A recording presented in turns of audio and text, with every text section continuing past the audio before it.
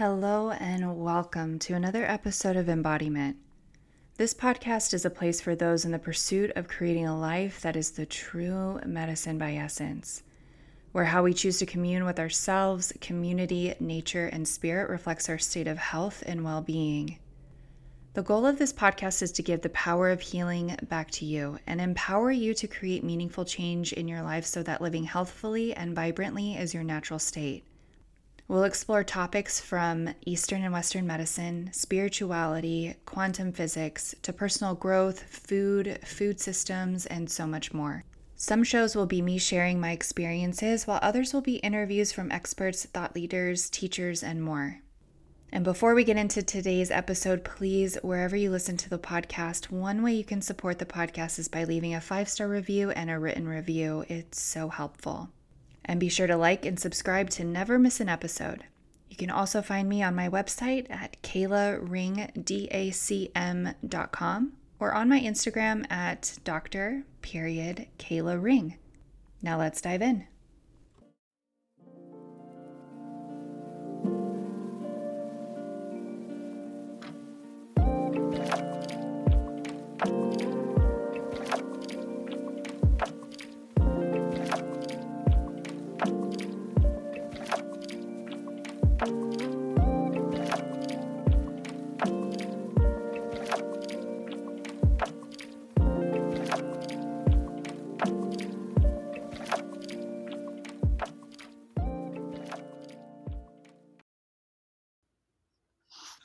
All right, welcome to another episode. I am your host, Dr. Kayla Ring, and today's guest is a wonderful colleague of mine, Dr. Christian Pedretti. So thank you so much for joining me today. Of course, thank you for having me. I'm excited to see what we get into.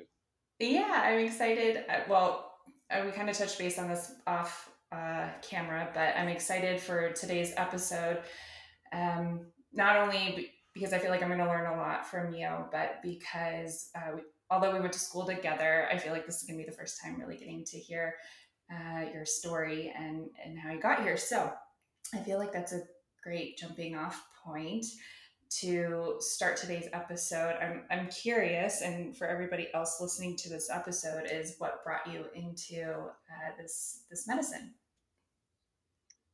Yeah, it's a good story, or at least I think so. The story is similar to others in the sense that I ended up making my own mess my mission. And from a pretty early age, I, I was what you would call uncomfortable in your own skin. And the formal diagnosis for that was eczema. Mm-hmm. And it was quite the learning journey. So it would go in and out of fluctuation of severity. And then during my undergrad, I got actually really, really sick to the point of hospitalization. And it was a mess. I had doctors look at me like I was a monster. I remember at one point I was in it wasn't the ER, but it was in some specialist office, and they're like asking if they can take photos of me. But at no point throughout the way was there any like, hey, how are you doing? What's going Yeah. on here? And the looks on their faces made it seem like the photos were more because they didn't know what was going on than Mm. actually trying to help in any way. So through that experience, I kind of resigned from the Western system. It was not working for me. And it wasn't necessarily by choice. It was more probably by a bit like peer intervention. I had a family friend call me and say, hey, I know someone who you can go to that might be able to help out with what you're in the midst of. And that was the first time that a practitioner ever treated me like a human. And Mm. in that experience, I felt instantaneous. I can even feel it in my nervous system right now, just thinking back on the memory of how that there was a complete shift in my biology and in my body that set me on a trajectory to where I am today. And it started off as I had some acupuncture that day. There was some herbs. There was talking about food as medicine, Mm-hmm. and it never stopped. I couldn't get enough of it. I was having a really hard time studying the formal school system within that system, and um, it got to a point where I thought about pursuing it right after my undergrad. Got talked out of it by family and friends because it's not a traditional thing. Yeah. Growing up in a very traditional family, Mm. and from there, took a few years off, did jobs that I hated, and I mostly just woke up one morning and a light bulb went off of, hey, there's always been this thing. You've tried to deny it, and you can't anymore. Like you're meant to do it. So that's the short version. There's definitely some details in there too. Yeah. Um, I mean, that leap of faith too, especially trusting in you're like, well, I don't know, but it kind of resonates in my heart. So it's definitely worth it to leap into or take the leap, right? Um, but a few things in there that kind of stood out, which I feel like, you know, oftentimes, probably just in medicine, just in general, but especially on this type of medicine, I feel like it's our own stories of like dealing with um, like not getting the the type of care or the results that we are seeking, and that probably on a soul level, like we know to be true, like this can't be the only way. I'm not destined to live this way, this lifestyle. And you know, that it leads us into figuring it out, like we become our own doctors first type of a thing, you know. um, and I remember talking to you previously, or maybe that was just in some of the classes that we had, but how food is medicine. And so this wasn't necessarily the trajectory that I intended, but I feel like that's kind of a big topic. How did you start to navigate that for yourself? What does that look like for you? Well, it's been a journey, and I fought it every which way. Mm, I at first was like, does it all have to be organic? And even before then, I was like, so wait, I was just gluten free, I was just dairy free, but that meant eating chips and cookies and things that were had labels on it that made it seem like maybe it was a better option, and mm-hmm, I just simply wasn't getting better.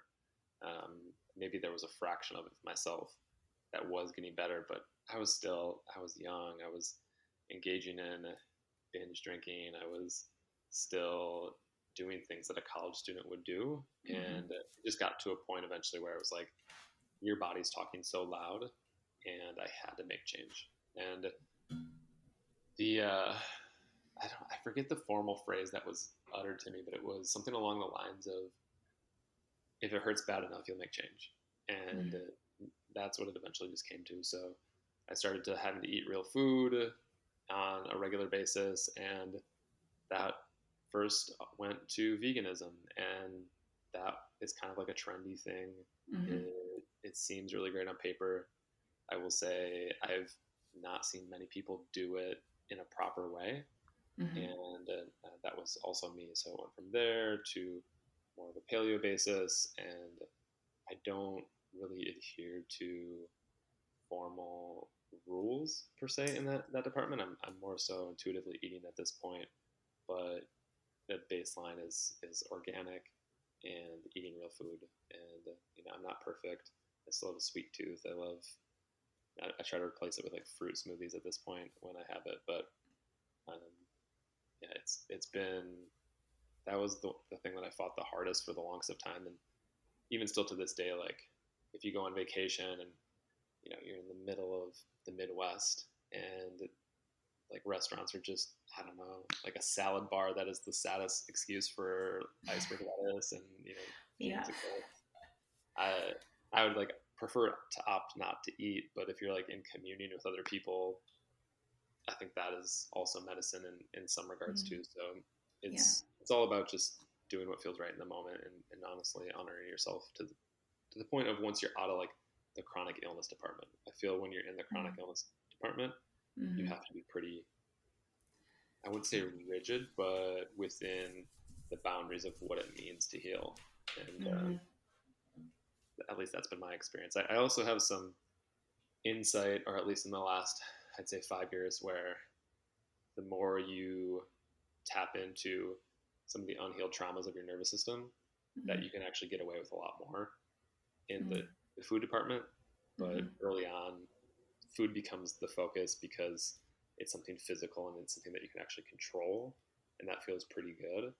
But in reality, I think that there's like 100 other layers that really matter in the world of healing. Yeah. You know, when I first started like personally working on myself, trying to heal like my physical manifestations, food was a really big part of it too. And immediately I went like gluten free, dairy free, soy free. Some would say like joy free, like, but to me it was like it was creating a foundation or like a blueprint basically of like a means to operate within. Yeah, I completely agree. For me, it's somewhat similar. I still have a dance that I do with dairy that there seems to be like a tipping point of I can do so much, or higher quality sources or raw dairy seem to be better for me. And I definitely get away with sourdough, higher quality sources of bread, because of what I know. I think intellectually, from a standpoint of what that means long term, I do try to stay within the framework probably 90% of the time, and it it allows me to still have freedom in my life, and I I may be the one that's still creating this. I don't know. Maybe you could call it self-limiting belief, but I notice still in my own body, and we can maybe get into some of this stuff, and it might be a good point to talk about some more of the stuff I'm doing now. But the ileocecal valve is this thing that talks to me so loud in my own body, and what I'm seeing is it talks to everybody in the clinic, and we don't even know it. It's something that until you press on it, which is for you listeners, it's where the small intestine meets the large intestine. It's where autoimmune disease starts. It is where bowel issues happen for most people. Um, there's so much that goes on there, and the big offender is not gluten per se, but it is glyphosate. So if you're not getting a high quality source of a carb or a bread, I notice instantaneously. Not only does my ileocecal valve talk to me, it like it not doesn't radiate, but the fascial tissue changes from there, and it creates on my whole entire right side all the way up to my liver, and I notice it in my jaw region actually, that there's a level of tension that wasn't there previously. And I don't expect that everyone would have the same reaction. I've always been pretty sensitive to what I've consumed dietarily. And also I think the further that you go into healing, the more sensitive you become to everything, which is the people you're surrounding yourself with, the potentially the food that you're consuming. But for me, like really big ones are media that I'm consuming, how much of it, how late at night I'm consuming it, um, who I'm talking to on the phone, patients when they're walking through the door, like the stories that they're bringing in, and I don't know. That's been my experience, and I can't speak for everybody, but I do think that speaking to people like yourself, it's not an uncommon story. It's worth saying that within my own story, because of the skin issues and the multiple rounds of antibiotics that I was put on in a Western medicine system, completely wiped my gut flora, and steroids, like you name it. I also had digestive issues.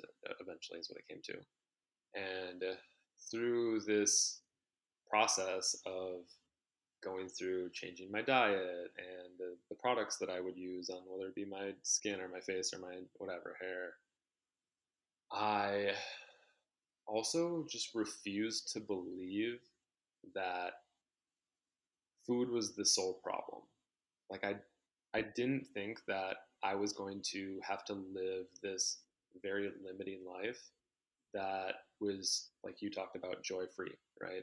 It just didn't resonate with me at the core of my being. I was like, there's something underlying that's deeper that is yet to be uncovered, and I'm a person who's extremely persistent and getting to the root of everything. Like if it doesn't make sense to me, I just refuse to take know for an answer. So that's just my personality. It's the fierceness. It's not for everybody, but it's who I am. And through that process, I would be researching online. Then ultimately, I've done multiple, you could call them continuing educations, but a lot of the time, the stuff that I do for continuing education at this point is actually just out of pocket pay because I think that it's most worthy of it. And like most of the traditional stuff for continuing education just doesn't resonate for me. And so I've done things and been through programs where I've been taught some of these fascial maneuvers. And one of the big ones that I noticed was that all the way from the ileocecal valve and from our Chinese medicine background, the stomach channel was on my right side was really, really tight.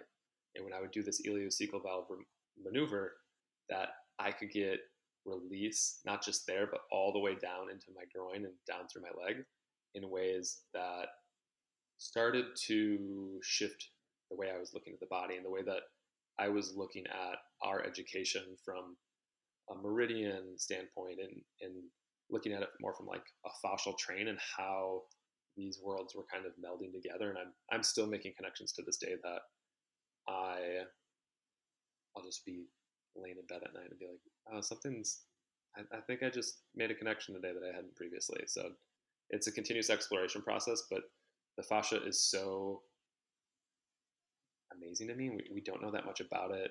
And yeah, I could tell you a little bit about my beliefs, but I believe that it's very strongly part of the subconscious mind. And so as you start to do these maneuvers or you start to soften the connective tissue or fascia, you can have emotional releases. And when you have emotional releases, or just in general, you start to stretch it and make it more free to communicate throughout the whole body, your levels of cortisol drop immensely. And it's one of the things that I've found to be most effective and most empowering because I never wanted to be dependent upon somebody else or a supplement. So to me, it was just like it clicked, and it's what I've wanted to teach my patients, and I have since I really have dove into it. Yeah, that's exactly how I would explain it. The analogy that I give in terms of patients is I often use a rotisserie chicken. So there's that outer crispy layer that everybody likes to eat. Well, same thing. I would just be like, if you twist it here, well, throughout the entire chain, it's going to affect everything. So similarly, I just give a different visual, but that's exactly how I look at it. And for those listening, it is uh, in Chinese medicine, they actually have a term for it. It's called mu li, and it has recently been discovered as like another organ. And so previously they used to dissect bodies and they would just get rid of it. They thought it was useless, but it literally touches every part of your body, organs included, and it's how everything in real time communicates. It is through piezoelectricity, and it's like this. It's almost another form of water, like a crystallized water. If you look at videos online about it, and it I have like the subconscious mind is part of it for me, but I even if you want to get deeper into my like potentialities of what you do, yeah, okay. I think that it's even some kind of part of consciousness, like how we are almost downloading thoughts. Like where do your thoughts come from? Sometimes your life experiences, habits, etc. And then if you've ever had the moment where like that didn't come from me, like that was a completely half baked idea or fully baked idea that I didn't come up with. Maybe it's a business plan. Maybe it's like you think of a friend and you call that friend and you realize that that friend is in need of someone to talk to because something is happening in their life. Well, why would that be? I have no answer to that question, but I think that that system actually happens through our fascia as it is very similar in how it mimics nature in the sense of the mycelium network. It's like when you walk on the ground in a forest, through the mycelium network, it understands that someone is walking on that ground. And it's constantly communing with one another. It's like telling where things can grow or should grow or where there's more possibility for life. And that's the same thing for the fascia really truly is it's that instant communication network. And I think that some of it is so much more beyond anything of our understanding that I believe that there's this possibility that has some kind of connection to consciousness.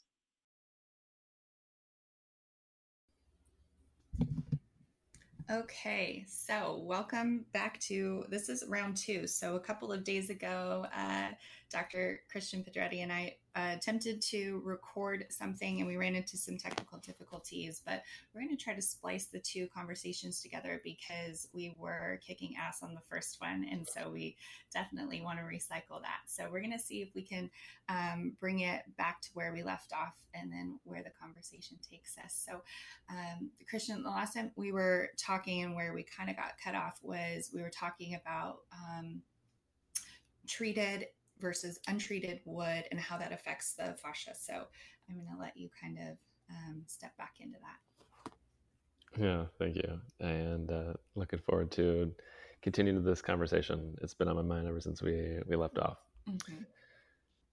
When I was talking a couple of days ago about if you're walking on treated versus untreated wood, so this could be like on a deck versus you are walking on a log in nature.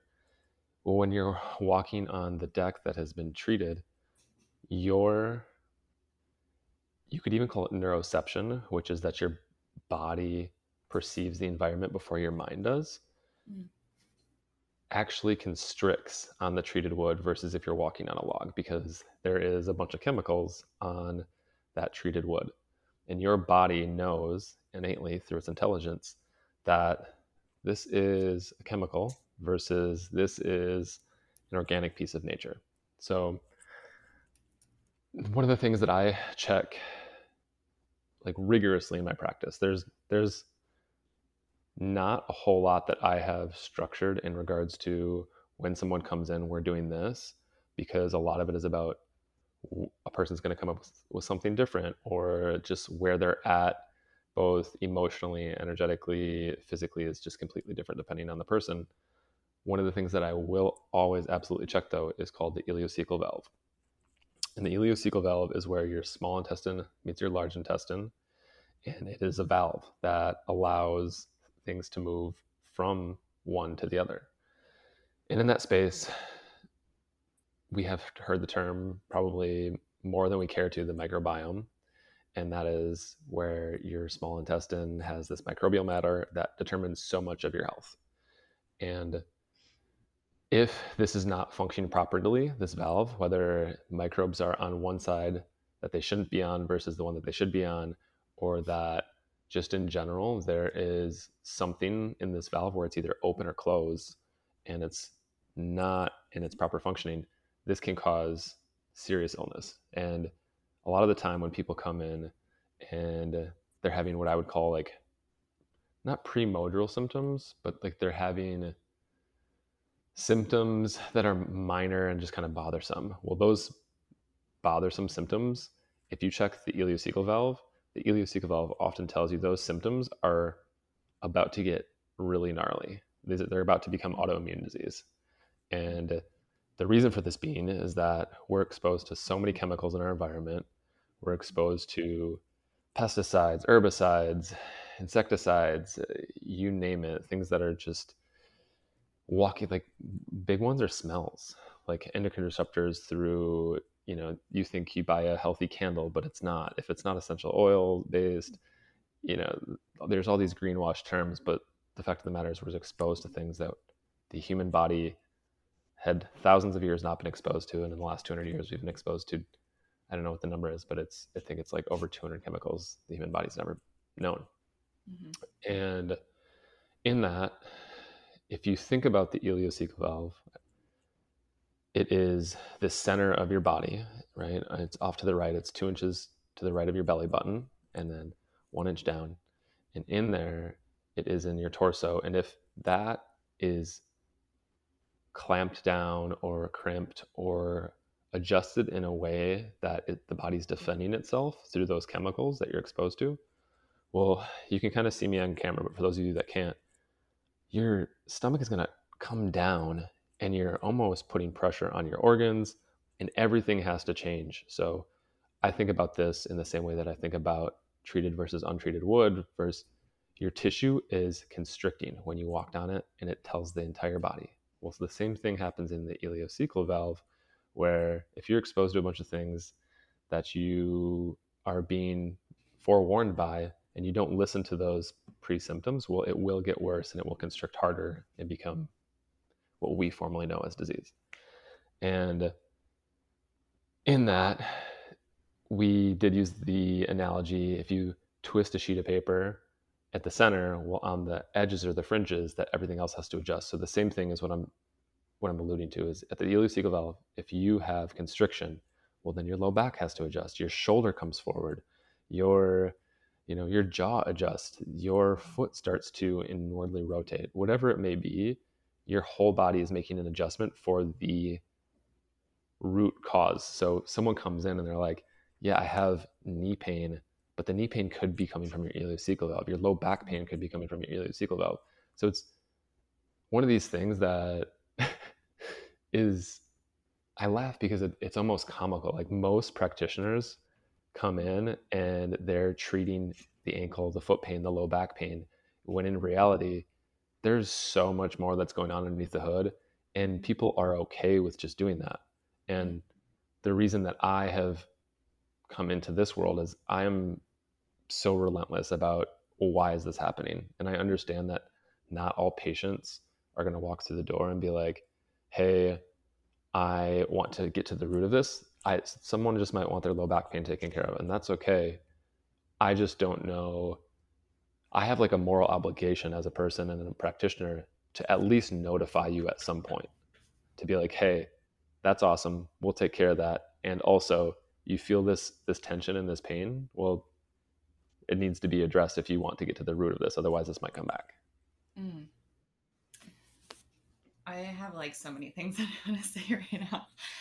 I feel like you had so many like good little like nuggets in there that I'm like, okay, I want to come back to this and this.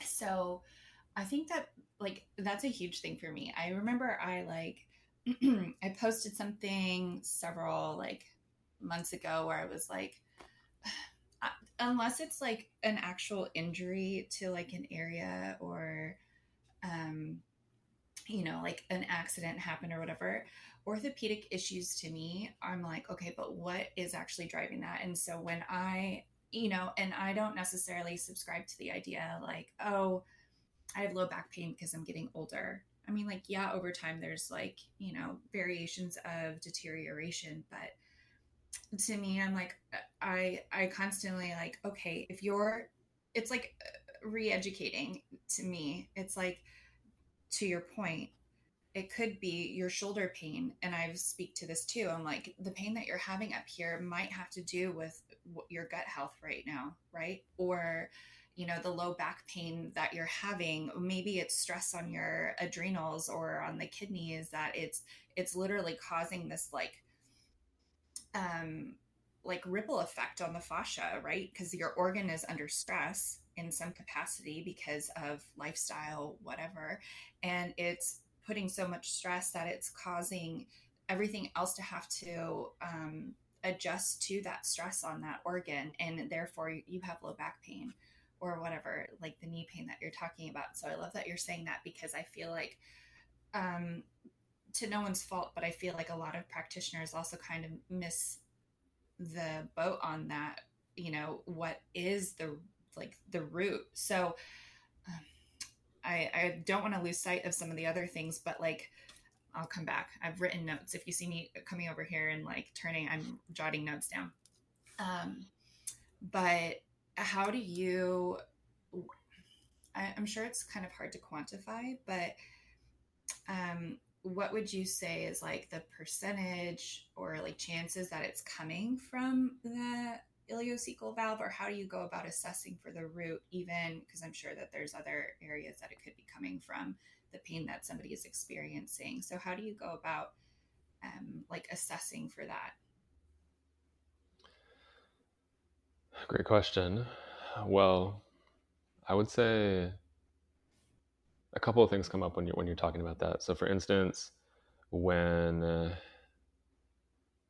I am looking at someone and they walk through the door, I just strictly believe that their body is telling the story. That I, as a practitioner, am reading a book. I'm not taking like this equation of like, hey, this is what it always is, or this, like, I'm not a one trick pony kind of guy where it's like it's always going to be your adrenals or it's always going to be your ileocecal valve. But I do think it plays a role in, probably, if I had to put a number to it, I would say over 80% of issues. Like, something is happening in the ileocecal valve, especially when it comes to internal medicine. Orthopedic issues oftentimes included too.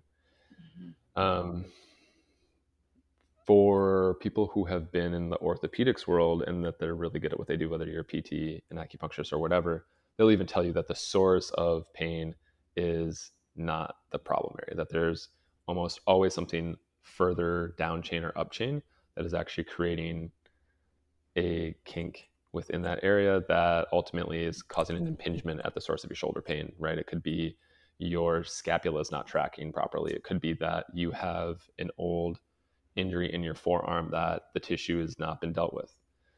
So, the ileocecal valve, I do think, should at a minimum be checked by everybody. And so, if you're a practitioner listening to this, all you do is you go 2 inches over to the right of the belly button, you go 1 inch down, you press inward, and then you twist that skin up and rotate it towards like the center column or like the breastbone. And yeah, I don't think we do it enough. It's one of those things, like, when I stumbled upon it, everything started to click and make sense. So that is what comes first and foremost to mind when I'm looking at, like, how much of a role does this play. I guess the answer is just a big one. Yeah. Um, well, and I mean, there's such a big movement now for, how the microbiome is like the root of everything. And I think as soon as I like heard that we have more bacteria in our body than we do human cells, I was like, oh my gosh, this is so much bigger than, we've, or at least I learned, you know what I mean? And so I feel like we're just kind of like touching on that. So when you were talking about, especially the ileocecal valve being like almost like a starting point, or I don't want to, is that what you were saying? Like it was Yeah, almost you like could the say that. starting point of autoimmune issues. Yeah, that is factual in my mind. Okay. So, and it's this disruption of the microbiome. You're saying that so is it like it's improperly closing, it's not, or improperly opening, or what is the like biomechanism? Like, how does that happen? Well, it depends on who you ask. I would say, in my viewpoint, I actually think it's the fascia that's constricting in that area, creating tension, not necessarily allowing the ileocecal valve to do its job properly, which is open and close at the proper time. So I think it's the fascia that overlays and wraps both the small and large intestine and the valve. And um, yeah, the root of the root is, most of the time, and people that you and I probably follow online, people like Dr. Zach Bush, Mm. people who are huge proponents of environmental toxicity and trying to be an advocate for policy. Well, it's probably glyphosate.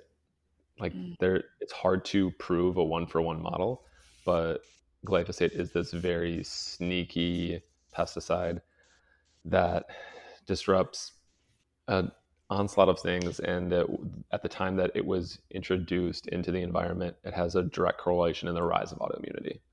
And again, hard to prove one for one, but it's well known that it does actually cause cancer, and Yeah.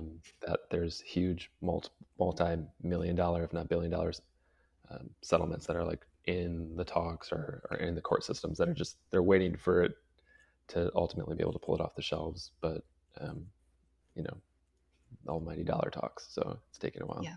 Yeah. Yeah. Of course. Um, Okay, so just to, I guess, reiterate everything that you're saying. So you're saying that it's not 100% of the time, but this correlation between chemicals and toxicity that affects how our fascia responds, and it causes constriction, and therefore it'll eventually manifest into physical pain or autoimmune issues or disruption with the microbiome. Is that correct? Yeah, I would take it even a step further. So the fascia in and of itself is this layer of communication system, and it's constantly giving feedback. It's like instantaneous. And from my belief, I do think that there are these massive underlying players of physical environmental issues. And at the same time, in the work that I do, and I'm primarily switching over to, um, I, it's a lot of body work that's involved with also emotions too. So Mm-hmm. in the realm of fascia, and we talked about it a little bit about being potentially, if not, there's some strong evidence that points to that it might be part of the subconscious mind or even directly the subconscious mind. Well, when you have these emotional releases, the fascia just becomes unrestricted in ways that is freeing beyond belief. I've had it releases both myself, and you'll see people on table have um, what I would call, yeah, just an emotional release or like a breakdown turning into a breakthrough. And the amount of freedom that you feel in your body on the other side is pretty potent. I do think though that that's where there's this nuance of medicine. I think it's not a sexy thing to sell, like, hey, it is this and that, or it's this on top of that. It's like this repeat offenders that also has an underlying storyline in it. So I don't think it's just emotions. I think that there's things that we're exposed to in our environment, and we are emotional beings, and we are connected through something that has uh, this emotional tie. And so if you are exposed to something in the environment and you're dealing with this now physical pain or ailment, well, you are no longer just this person that's exposed to this environmental thing. You are having an emotional experience to that as well. So I think that you have to release the emotions sometimes and also get rid of what's in the way in the environment. So Mm. it's it just stacks on top of each other in my opinion. Yeah. Yeah, and I mean, to me, that's like the journey of healing in any capacity. Oh, for me, I almost kind of like, we start to pay attention when like our physical symptoms start to get louder and louder. But there's all these like other like underlying things that like precede these bigger um, manifestations, you know? So it's like the physical body, like we start to, that's when we start to listen, and we're like, okay, well, now I need to address like what's happening on this physical layer. But it's like almost like an invitation to start paying attention to what's happening on these like deeper and inner levels. um and to me, that's like, that's all of it is the real work, but like that's the unseen part of it, you know? Like it's hard to see these layers that are contributing to these physical manifestations. But that's, to your point, like that's where you see those like bigger releases, like the freedom on the other side of experiencing um, or releasing those emotions. Um, and that I've been telling people recently, you know, like we're not meant to, I had this like aha moment a few weeks ago where like we're not meant to hang on to our emotions for more than a few minutes. And oftentimes we just sit there and like we repress, right? Like we push our emotions down, and, you know, they're stored in the body. Mm. And instead of, you know, moving the energy like up and out through the crown, or up and out, like um we tend to, and that's also like we're not taught to move energy out that way, but like we have to literally move the energy. And like zebras, after they, you know, have been running away from, I don't know, their predator, they shake and they're trying to readjust their nervous system. So, and also like that's what we're trying to do as well. Like we have, it's nervous system. I don't want to necessarily say dysregulation, but there's a disruption in the nervous system. And if we can't regulate it or learn how to self regulate it, that's when we start to, it's a compounding effect to, I think, what you're saying, or what I'm gathering from what you're saying. And to go back to how we kind of started this conversation just now, everything that you're kind of pointing out to me is, I read this book and I'm forgetting the name of the book, but I'll figure it out and I'll share with everyone. But it basically hypothesized that it's not nature that makes us healthier. It's being in nature helps bring us back to our most natural state. And so, and that to me, I was like, well, I've never thought of it that way, but like that makes the most sense to me. Like we're healthy because we're living in accordance to nature. We're living closer to nature, and everything that you're saying, like the toxicities that we're, you know, exposed to environmentally or even online, and all, like everything that we're surrounded with, it affects us and it pulls us out of our most natural and heightened state, that a state and place of health. And you know, like your body naturally responds by producing more immune cells, right? Your white blood cells when you are amongst trees. You know, like forest bathing is a thing for a reason. Grounding, earthing is, you know, beneficial for a reason. It's because it brings you back to this, in my newest formed opinion, it brings us back to this state of balance, right? That's how we were supposed to be and how we were supposed to live. So, and I love that I had never heard that term before, neuroception, but that makes sense. Like your body is aware of it without, you know, before you are even physically aware of it too. So, thank you for bringing that in a roundabout way. So okay, so with fascia responding to, I'm curious because coming from teaching yoga, we spoke a lot about it, you know, with our feet. So like we don't take care of our feet, or we don't like stretch our feet in the way that, you know, we probably should. So do you ever notice any kind of like a correlation with that as well? Because if you think about how like at the top and the bottom of the chain, you know, our feet to our head, have you noticed that there's any kind of a connection there as well? Yeah, the yogis are onto something for sure. Because in accordance with looking at the ileocecal valve, the other thing that I'll immediately look at is your feet. And for those of you who are looking at the video, you can kind of see my hands. But for those of you who are not, when someone lays on a massage table and you are on your back, well, your feet are, as my hands are representing them, they will slide out a little bit. And a lot of the time, if there's some kind of constriction, one foot will actually be like internally rotated, or it won't fall down as much as the other foot. And so it's showing me that there's some kind of restriction in the foot, yes, and also the entire chain. And that's where it's the feet are representative of the entire chain.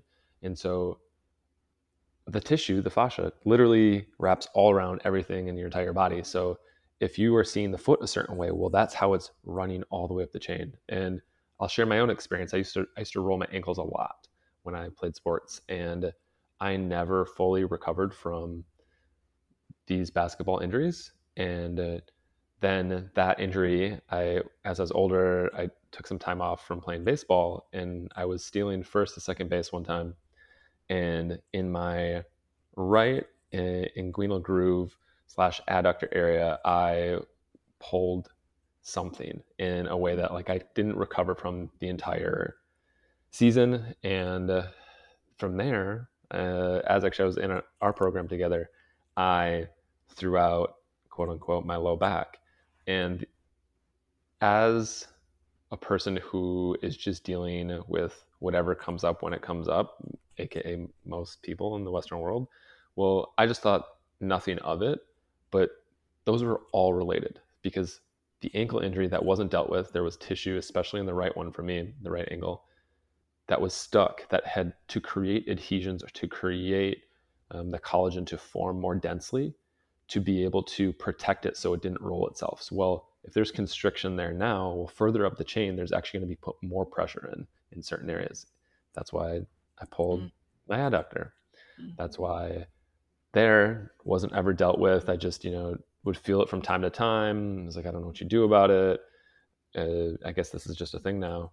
Well, that turned into the low back area. And then, the low back turns into an anteriorly rotated right shoulder. And all this stuff is still stuff that I actually still notice in many moments. And from time to time, I will say that another reason why this work isn't meant for everybody in my world is because it's not overnight. It's not this thing where you're like, okay, well, let's do it. Let's go to the gym and let's check off this thing, and we'll do it 3 days a week, and it'll be all good and fancy. Well, in reality, yes, structure and putting time and attention is going to help.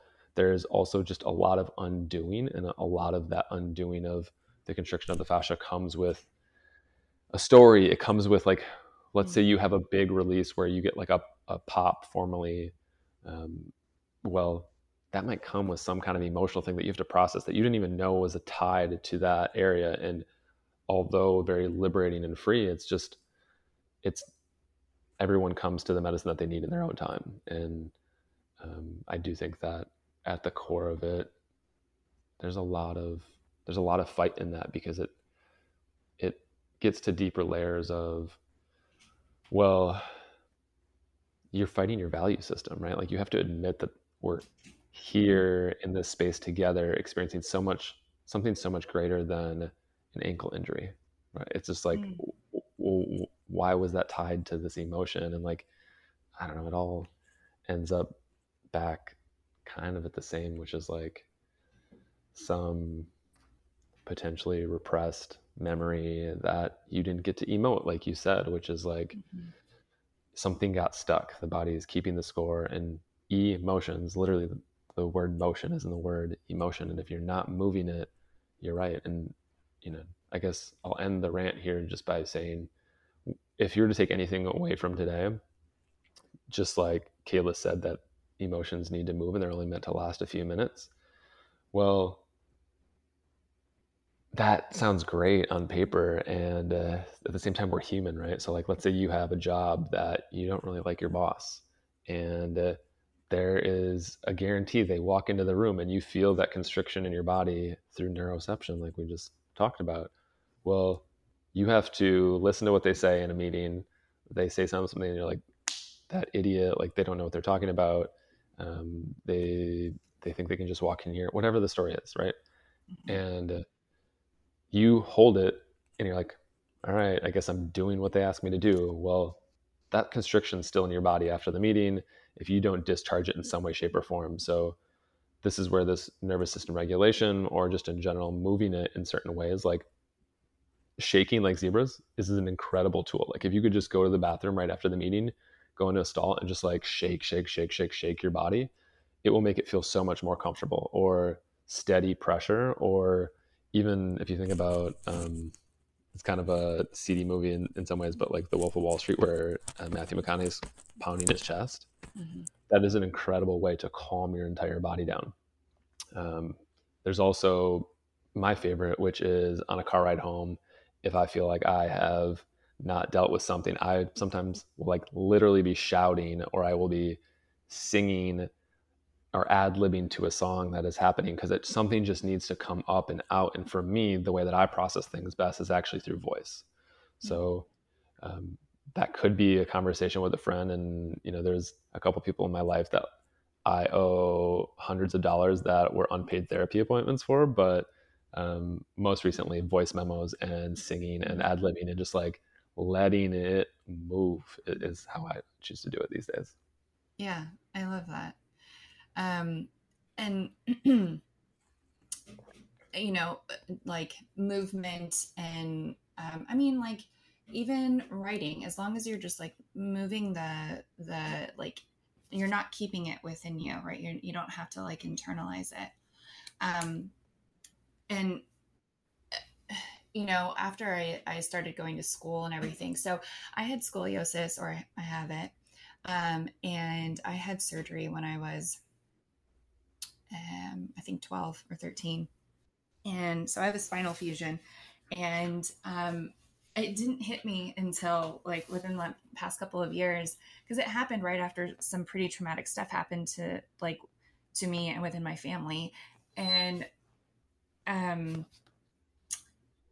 now I'm like, it was the unprocessed emotions that I was experiencing that just caused my body to like contort in the way that it did, because I didn't know how to self regulate. I didn't know how to process the emotions that I was like experiencing. And so to me now, and I don't know, like, and who knows, like, it's hard to prove that kind of stuff. But, I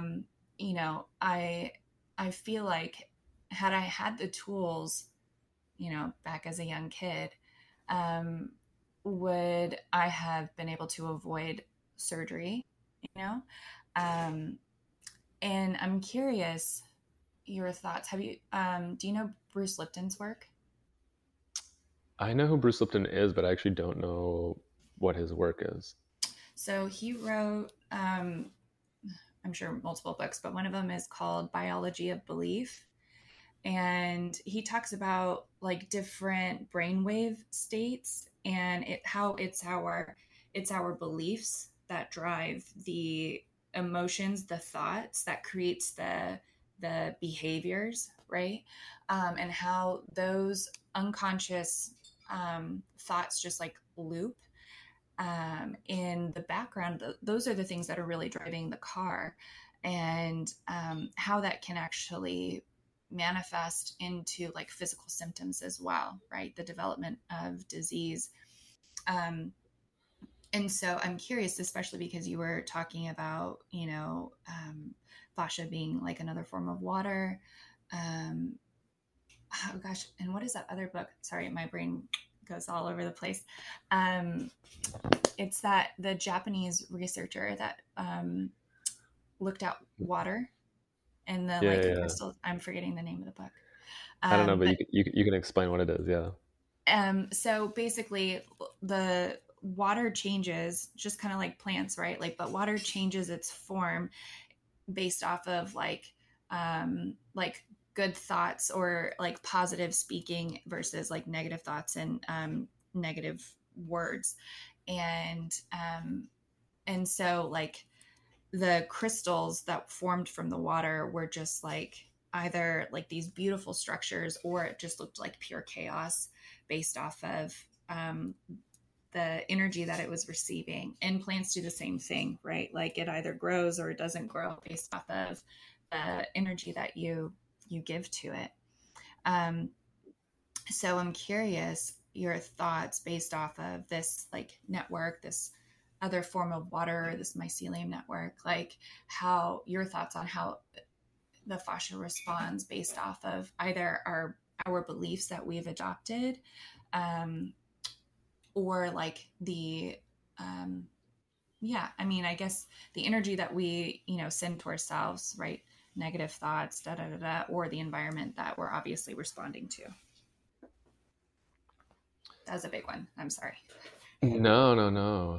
I like it. I don't have an immediate viewpoint of this is versus that, but the thing that comes up is that it can be both ways. So it's a lot like when someone is sick from a trauma with a capital T, and they have a lot of other things that they're coming through the door for.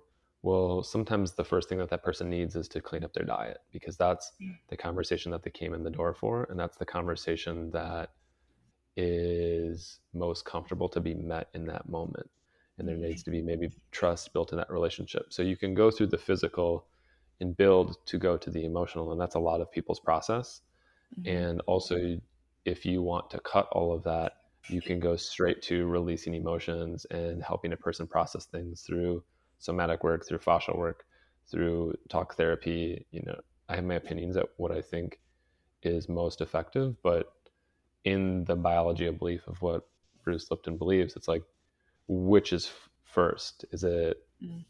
function and form, or is it belief? And I think that both are true. I think when you believe something, your body takes on that structure, and I think you can actually change your structure, and I think you can sit upright, and I think you can use that structure to create and transform your belief. Because if you think about it from the standpoint of um, I don't know if you've ever noticed, ever had a really good acupuncture treatment, and you just feel like you're standing up taller, and you Mm-hmm. feel like you are walking in the world more confidently. Well, what the hell is that? Like, that doesn't make any effing sense.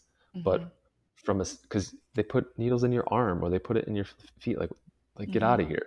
But the Yeah. reality of the matter is, you're using the physical form to shift perception. And when you shift perception through the physical form, you are taking on more of that belief. And granted, I will say that when you use the physical, it doesn't always hold for as long as if you get straight to the belief and understanding of, why am I believing this, and what do I actually want to believe. And then you can get into work like Joe Dispenza, Bruce Limpton, and I do think that that is where so much of medicine is headed. I think that um, it doesn't matter where you start, but I think if you want to get to the root of things, that's where you ultimately find what works for you. Is like, hey, what am I believing? What am I accepting? Because I do think so much of what we take on here, even from like a public setting, is about, what is the contract? What's the unwritten contract that we're accepting in this moment? So Mm-hmm. you can look at the last 2 years and say, well, society has accepted this as the means forward, and each individual and contributes to the greater, and each state determined throughout the last 2 years what policy was, what we move forward with. Only did it differ through state and local agency because of what the individuals accepted in an unwritten contract. It had no difference whether or not it Mm-hmm. was the disease that was floating around, because that was the same everywhere. It Right. was rather, what was your acceptance to what moves forward. Right. Mm. Yeah. Um, well, and it's like so much of I mean, our beliefs like create our reality, you know what I mean? And it's like, is one of the biggest things that I learned over the past few years was like how I mean, how my internal state is a reflection of the external and vice versa. And so, like, kind of a slightly different topic, but like, how is it that I want to be and move in the world? And kind of what I was hearing from you is like, you know, um, it's almost like sometimes you have to fake it till you make it type of a thing where you're like, you know, I'm just I'm moving in faith that things will be differently. That I'm moving in faith towards something that is maybe unseen and hard to believe right now, but I'm moving in faith towards the unseen because, and maybe it's hard for me to actually embody that right now or to feel it or to experience it, but there is something to be said, in my opinion, if you just continue showing up, right? And in putting one foot in front of the other, it's almost like you're reprogramming yourself to be in this different state and place, um, and maybe it's not the quickest route, but it's definitely moving into like the right direction. And I feel like a lot of, I mean, I have a lot of hope as far as like, where the direction of like medicine is heading. But to me, I'm like, what is it that, like, how do I want to show up in the world, and how am I contributing, and what do I want to experience? Because sometimes I think that we can forget that, like, we're active participants in the world that we are creating and that we live in, right? That what I'm experiencing today, um, is I am actively participating. And so can I choose to show up differently? Can I choose to show up, um I don't know, with hope, with joy, as opposed to doubt and disappointment, or things that will affect us, um physiologically as well, um and I feel like that has been one of the biggest takeaways for me and learning points, number one as a practitioner, number two as a forever student. But yeah, like, if we make the choice, because we have the choice to show up differently, right? And it's not going to be perfect. But if we stay committed to that, man, like, there's so much that can change and that can happen, that is possible. And I to your point as well, like, with the direction that we're heading with medicine, or I feel like we're heading with medicine with like Joe Dispenza, which I've had like such crazy experiences doing like his work as well. Um, and like reading stuff like Bruce Lipton, you do start to understand, or I'm curious your viewpoint on that as well. But like, you understand how much you're actually like, um, number one, responsible, but number two, like, how much power you actually have in creating what you want to create, physically, mentally, emotionally, spiritually, all of that. But yeah, I'm curious your thoughts on that. Sorry, I just like rambled. No, so much goodness there. I would say I agree. I do think that there is a lot of frustration in the interim a lot of the time, because when you open that door and you realize that you're contributing to your experience in a massive way, if not completely, Mm, well, then you have to first accept that what you're getting is, on a very fundamental level, your fault. So, mm, mm-hmm, not necessarily that your history is your fault, but that what you are currently getting in this moment is you're contributing to something, and tragic things happen to people in the world, and it's really unfortunate. And at the same time, we all have the power to move through whatever it is. Like, think mm-hmm, about the course of American history, how African Americans had to endure an incredible amount of not just physical pain, but emotional pain. And in yeah, that process, overcame, I mean, it's just, I don't know. I can't even conceive the amount of like belief that it takes to move through something like that. And um, I guess I would say that in that frustration, the first thing that it takes is to not reject what's before you. So, mm, so much of, I would say, my personal health journey, and even today, like, so much, I realize how much I'm rejecting a moment. Like, mm, I'll be in a room and I'll be like, I'm not wildly stoked about being in a room full of strangers and having a small talk. Like, that is cringeworthy to me, right? Like, this yeah, conversation, depth, fun, enjoyable connection.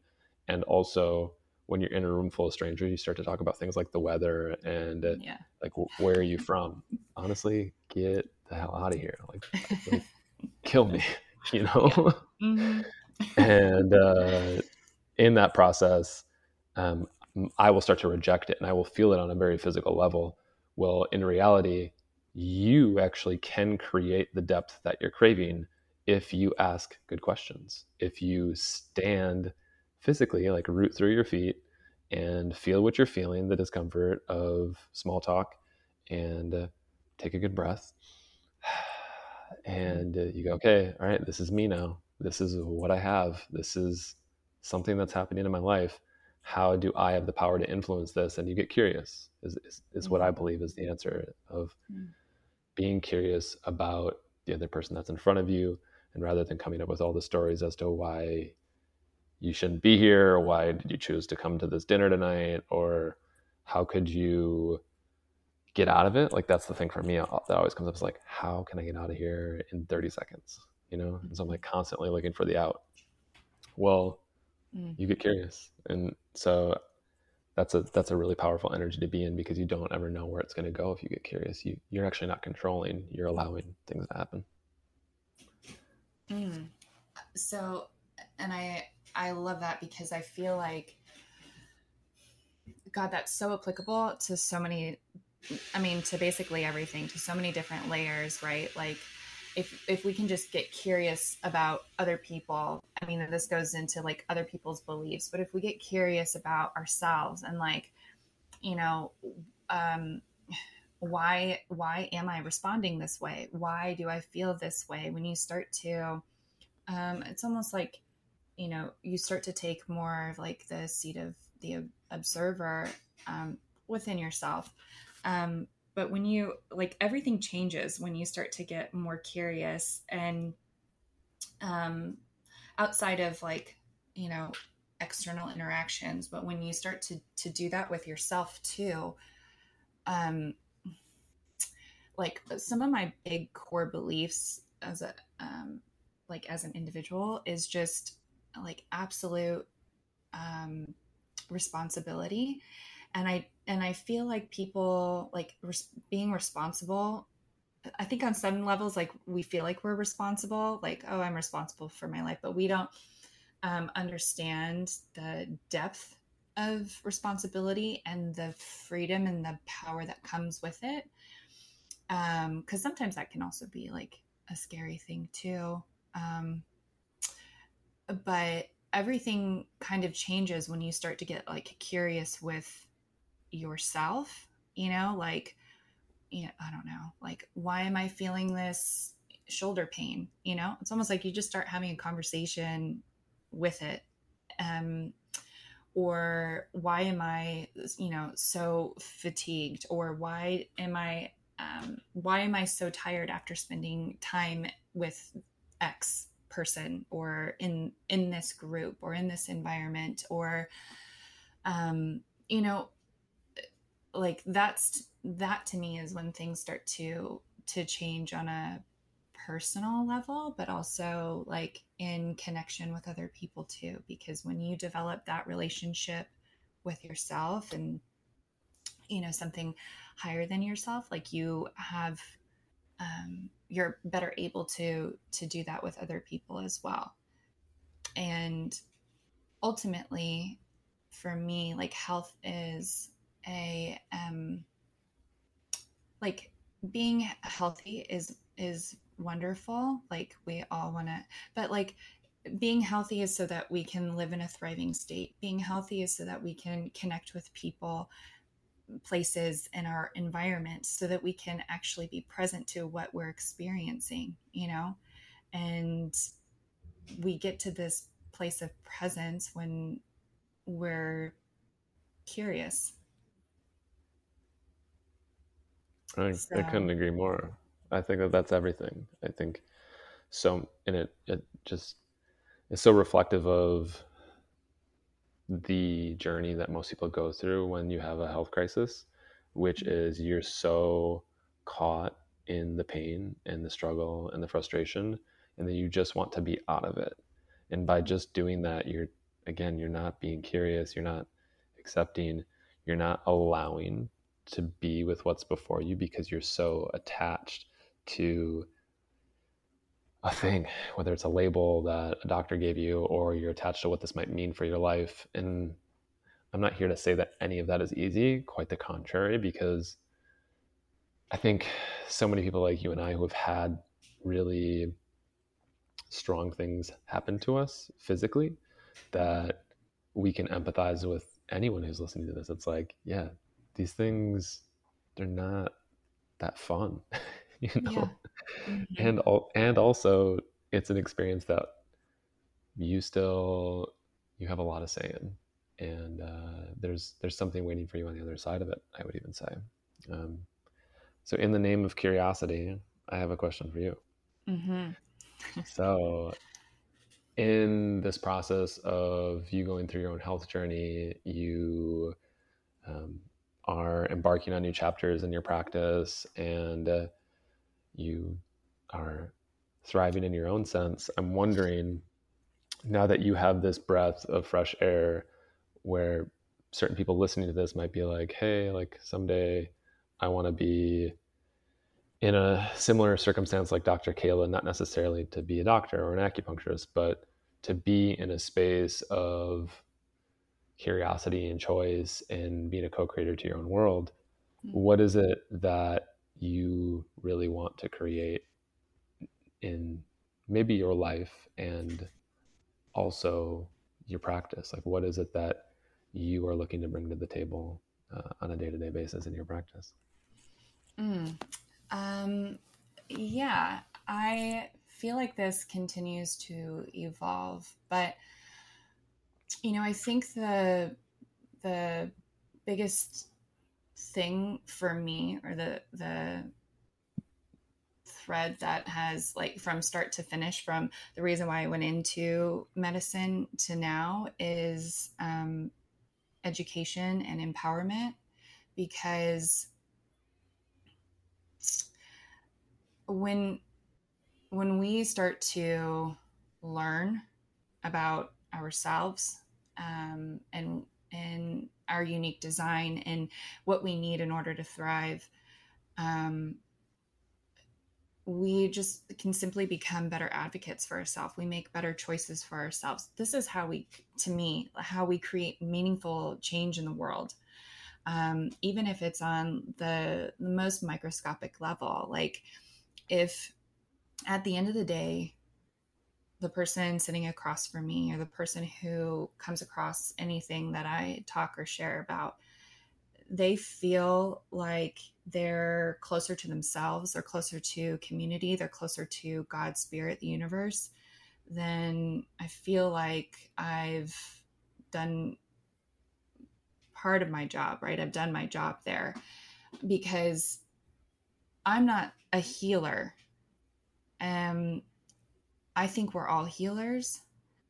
I think it's part of our journey to awaken to that power within us. And we all have our unique way of moving and navigating through the world. And if you can figure that out for yourself, and if I'm a small part of that to help you figure that out, and then I consider that an honor. Um, but it's more important to me that we just become, on a collective level and an individual level, more and more sovereign beings. Um, so that's on a bigger level. Um, but with my own practice, and working with people, like, I think I just I want to have an impact here in San Diego and in Poway, and opening up my own clinic space here. And I know that'll take on a life of its own. But then just working more and more with people, putting out, content and information. I feel like similarly to, like, what you're doing as well. Like, when, like, education changes everything.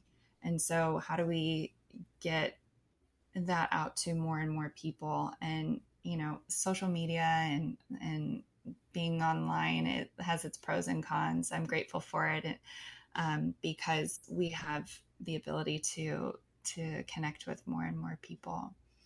Um, but yeah, I feel like it's, on a personal level and a professional level, if, um,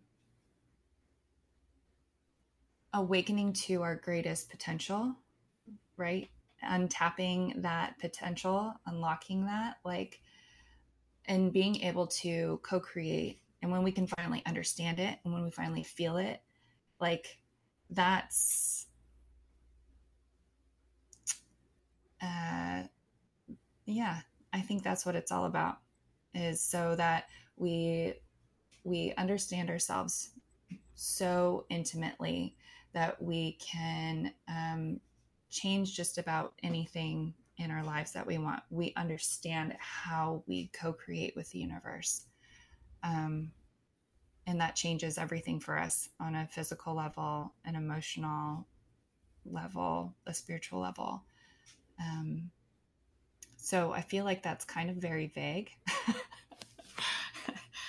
But ultimately that's kind of what I want to share with the world. I think that's perfect. I think that I think you have a duty to do that, probably, right? Like, you've come out through your own fire and being on the other side, and I do think that that's everything, right? It's about like honesty with yourself and hopefully lighting that flame for somebody else. So whatever form it takes, I don't think it, vague or not vague. Like, at the core of it, that's what it is. Yeah. Yeah. I mean, ultimately, like, how free can we become? Mm-hmm. So, I want to make sure that I have all of my questions. I know that you're up to a bunch of fun stuff out. Outside of Philadelphia, but tell us more about what you're moving into and the things that you're starting to offer in your community. Yeah, thank you. Well, I'm here in Easton, Pennsylvania, or Bethlehem, Pennsylvania, and the East Coast is very different from my life on the West Coast, but really, really not that much either. Too, at the same time, it's been this process of creating more space for myself to be able to offer greater and deeper things for other people, and I have this goal of creating the healthiest city in America, and Mm. I feel that at the core of my being, part of what I'm here to do is really play behind the scenes role in some of that in in this local community here, and ultimately, hopefully, similarly, pass that torch to other communities and influence. And you know, you never know the depth of what you do and how it can influence a greater area. And in that process, one of the things that I determined that I have a duty to do is to have a free class and a free offering for people out here. And I have 3 right now. It's probably going to change a little bit in the wintertime, being that the class is outside right now.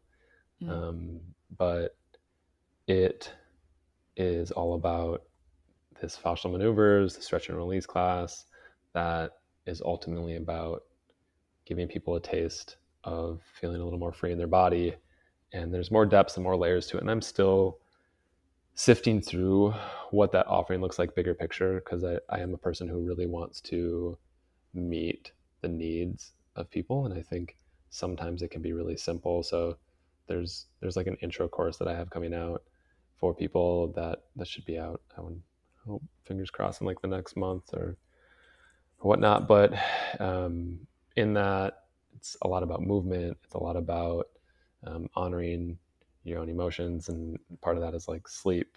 So many people that I see in the clinic have issues with sleep, and Mm-hmm. I've seen a lot of benefit with um, a variety of different things, but like sleep time routine and hypnotherapy and all this good stuff that uh, has a lot of application. So I'm gonna have like a course coming out, and I'm not all that active online right now, but you can find me at goodhealth.cp on the internet and are on Instagram.